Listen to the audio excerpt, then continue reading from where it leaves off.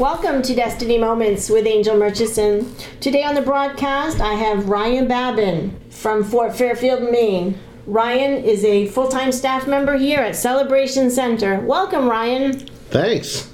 Well, Ryan, I've been passionate about something lately. I have been really praying for the youth. Something that I feel that is very important is the music today. I know that this music has messages that maybe the people aren't even listening to the words. Will you speak to me about that? Yeah, music is a powerful tool. It is something that you don't need a translation for. Music of itself is been something that can unify people, and you don't even have to say a word. You just hit an instrument or strum a chord, play on a piano, people can instantly recognize it. So I could go to another country and play the piano and draw people, or vice versa. Someone could be playing something, it could draw me. Music is powerful. It was always God's, and Satan's always been trying to use it whichever way he can. It speaks to people, and there's no translation necessary, so it's very powerful. Well, Ryan, when you buy music for your children, or even as they grow up into teen years, isn't it important for parents to oversee what their kids are listening to? It's like every other aspect of life. If you care about what your kids are into and you care about how they develop, you're going to want to monitor what they're doing, what they're listening, where they're going. Now, I'm not saying that you can control everything, because as we all know, when they get to be teenagers, we do what we want to do, right? If we want to go and listen to something or do something or say something, we have the choice. But as a parent with my kids, you always try to teach them, why are you doing what you're doing? There's always a why behind the what. So if it's listening to music, you want to make sure that you're giving something that isn't going to affect them negatively. Not that I'm trying to keep my kids sheltered to the point where they don't know how to deal with negativity or things like that. But, I mean, just like you wouldn't let your kid go and play in the road in oncoming traffic, you try to be as godly as you can in what they listen. To empower them to make good choices. Absolutely. Yeah. Ryan, you're the worship leader here at Celebration Center, and Christian worship music is powerful. How can we reach this generation? How can we reach them through music? There's a billion schools of thoughts on how you can use music to reach youth. But the number one thing is it needs to be biblical. By that, I'm not saying that you have to say Jesus and God, Holy Spirit, faith, and Trinity every other word. You don't have to make it so boxed in like that. But it should be biblical. It should be something that brings glory to God. However, if you're going to affect the youth, you're going to have to be culturally relevant.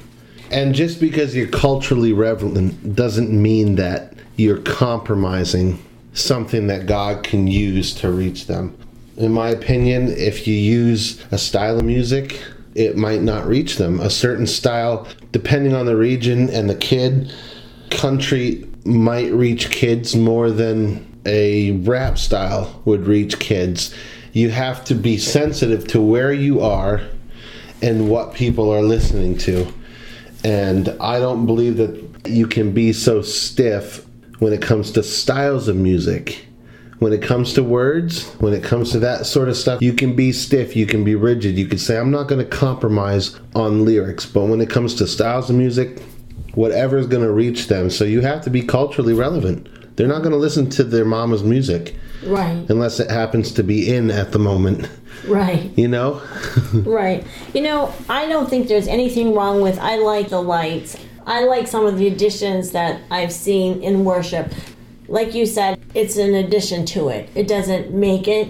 It certainly is more inviting. Yeah, it's just some honey. Right. I like to call it honey. It's just eye honey. Right. It does nothing to convey the Holy Spirit. It's not the Holy Spirit. It doesn't fulfill content.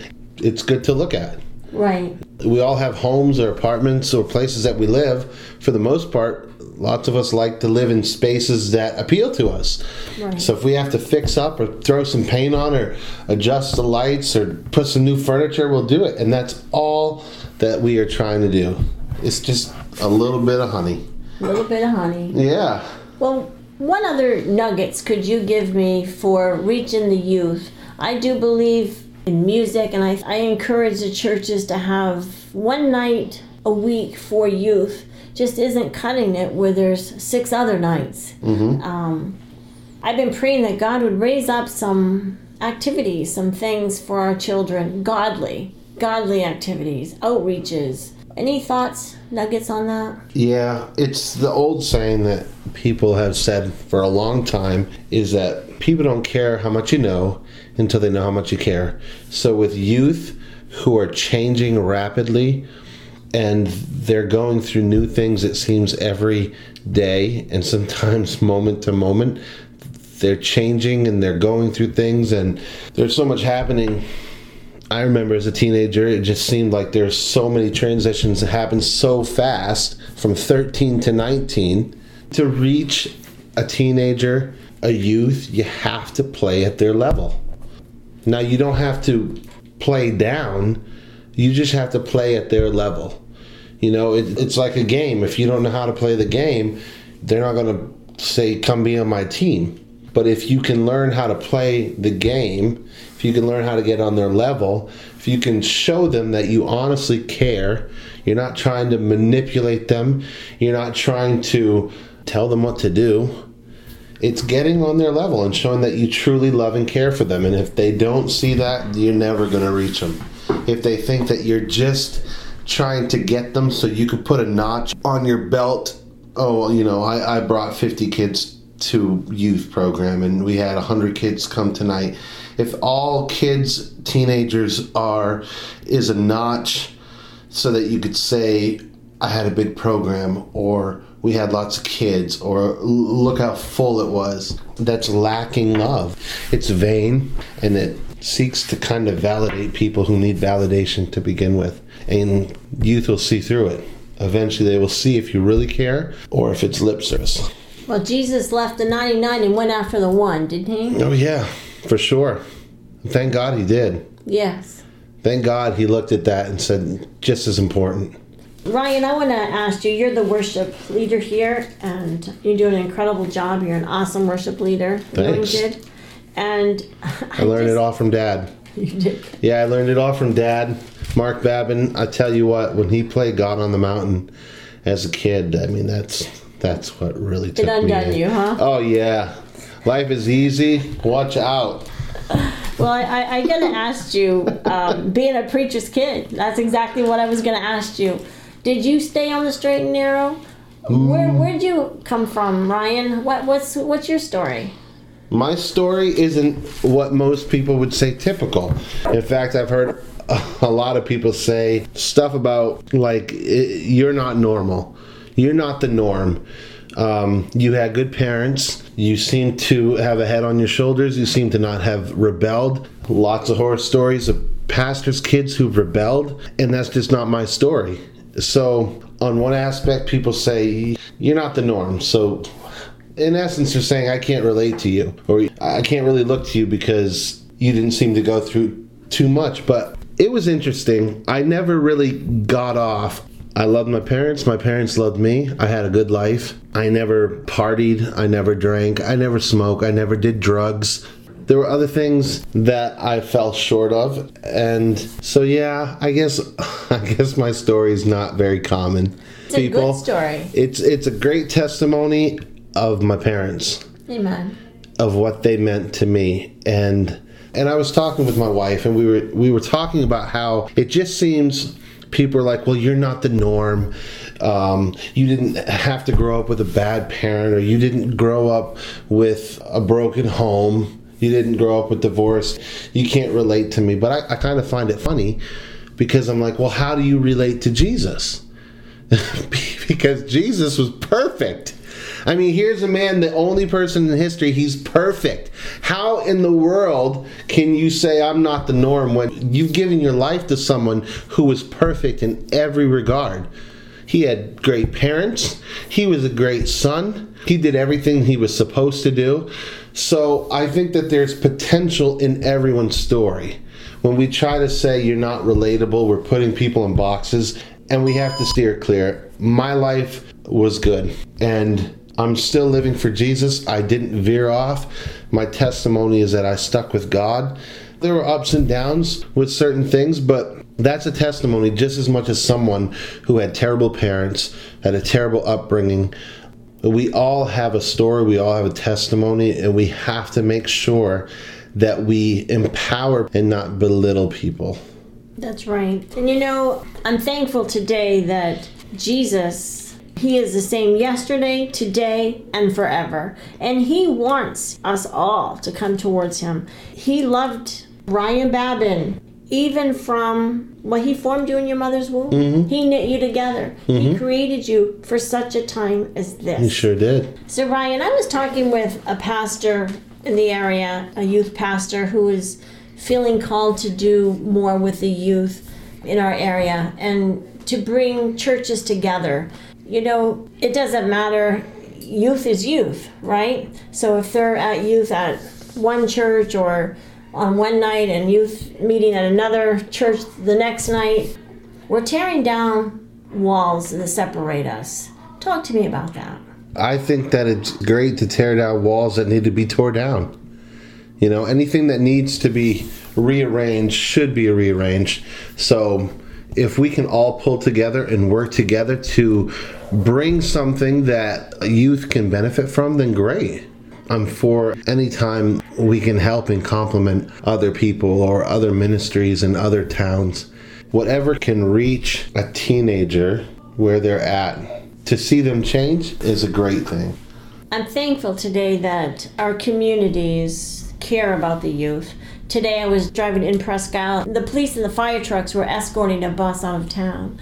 So I've had to do something with the basketball or something. And I thought, wow, how nice of that, to see that the community would support our youth like that. Mm-hmm. I'd like to see more. So before we end the program, Ryan, I'm going to ask you to pray, but I want to get back to the music. Talk to me a little bit more. I know the worship songs that we sing, the words, they're powerful. I believe that the words that we speak, the words that we say, the words that we believe, it changes us. Mm-hmm. And we know from the Word of God, for what he says, in the beginning was the Word is God, the Word is powerful. And I want you to talk to me a little bit more about the words in music. There's messages in some of this music.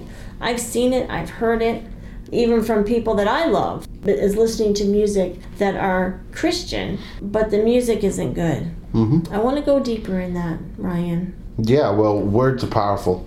Point blank, words are powerful. Words reflect how we think, and they also shape what we continue to think about. So in worship music, if our words aren't biblical, if the words don't line up, then what are we doing? We've created a song, and that's where music is powerful, because when you put something to a tune, you know, A, B, C, D, E, F, G, H, I, J, K. You put it to a tune to teach kids because they can pick it up faster than just repeating A. I mean, that's boring. So that's why music is so powerful. But in that, there's a warning, because when you have a song that might not line up with God's commands and His Word, you're teaching whoever hears it and replays it maybe something that shouldn't have been taught. Maybe the theology is funky. So that's why we find in the Bible, he says, none of you should really aspire to be teachers, because if you are going to teach, you're going to be judged doubly hard, because what you teach affects how people live. What you sing affects how people think. It gets inside them. It could become an anthem. I mean, we all have songs that just out of the blue, we start humming along to, and we started singing, and some of them are stupid, and we have to say, oh man, don't sing that.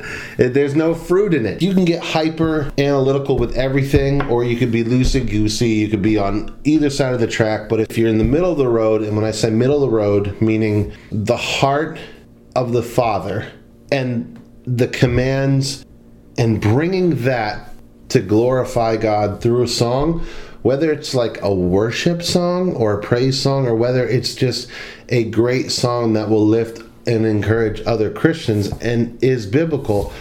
Yeah, words are extremely powerful, and there's a lot of songs out there that I don't deem as very valuable, and there are a lot of songs that are.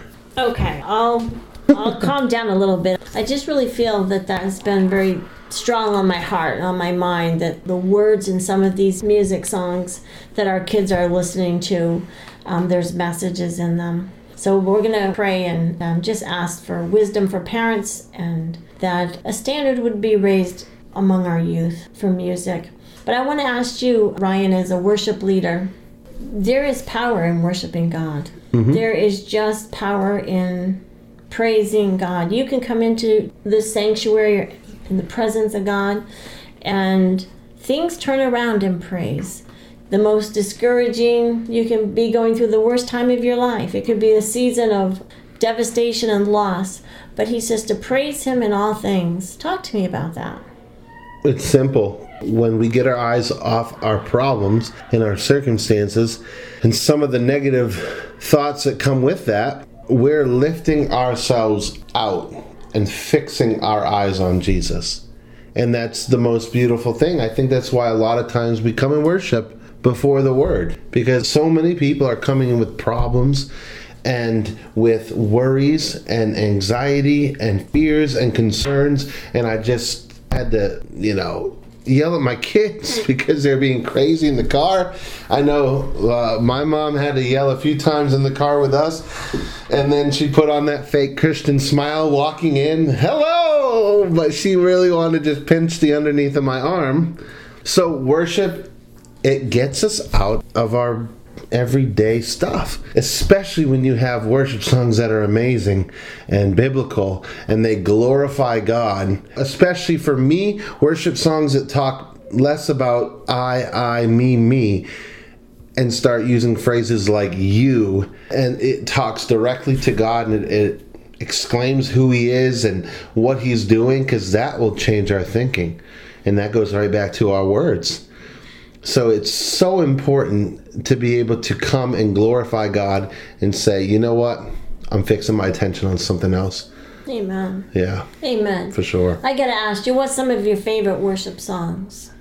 Without being too specific on people, they're the songs that talk directly to God. Not about God, but they tell him who he is. I love you. Mm-hmm. You are amazing. You are powerful. You're majestic. You lift up the broken. Songs that explain who he is and what he does. Mm-hmm. Instead of just focusing on, I'm depressed and I'm sad. And those are all realities, and we need that.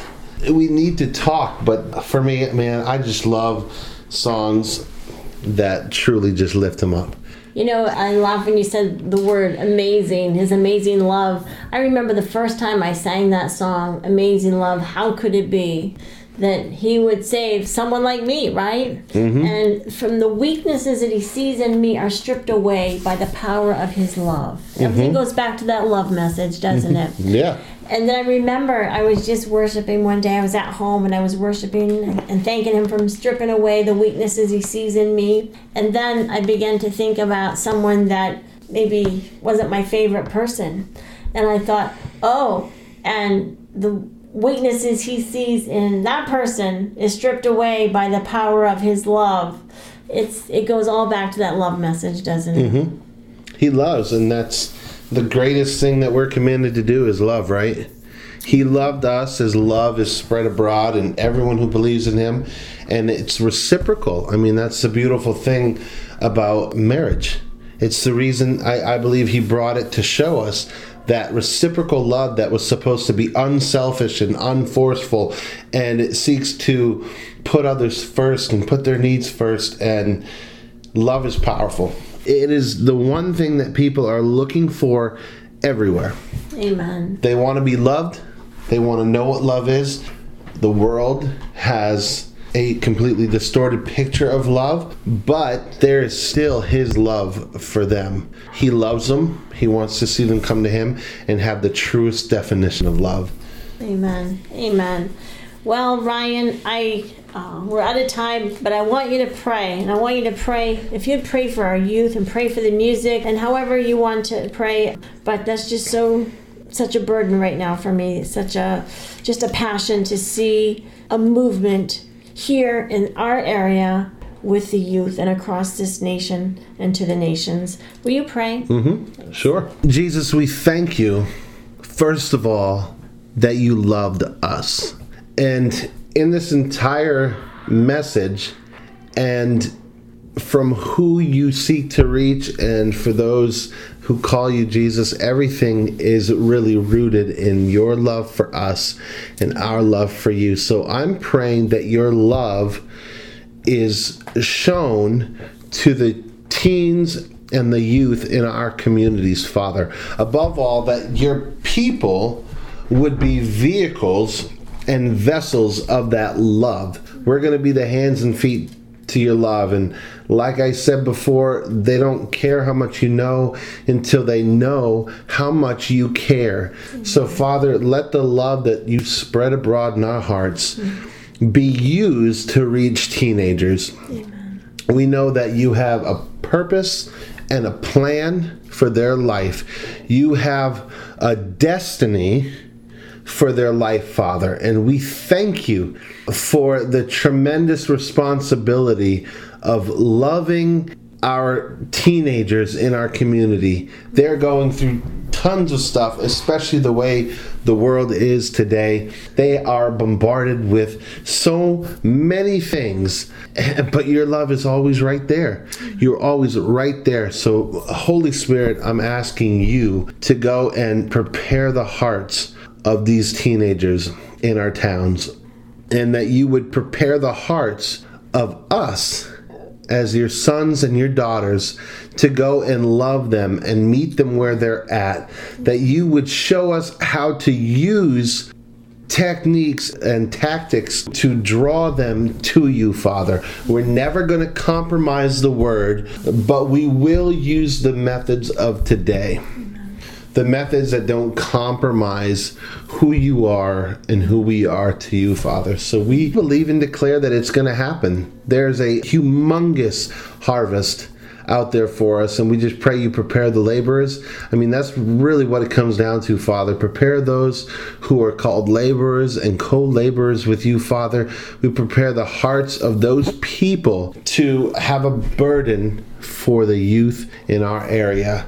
And we thank you, Father. You're amazing. We thank you that you are always loving and working in us, that you will show us the areas of our life that we need to see correction in. We thank you for Angel and for the burden that she has for everyone around her, Father, for the tremendous heart that she has for those who are lost. And I pray a blessing upon her. I pray you give her wisdom, Father, in every endeavor she puts her hands to. And we thank you right now, Lord. And in your name we pray. Amen. Well, thank you, Ryan. You're welcome. Thank you, listeners, for joining me today. Tune in again next week for another broadcast of Destiny Moments.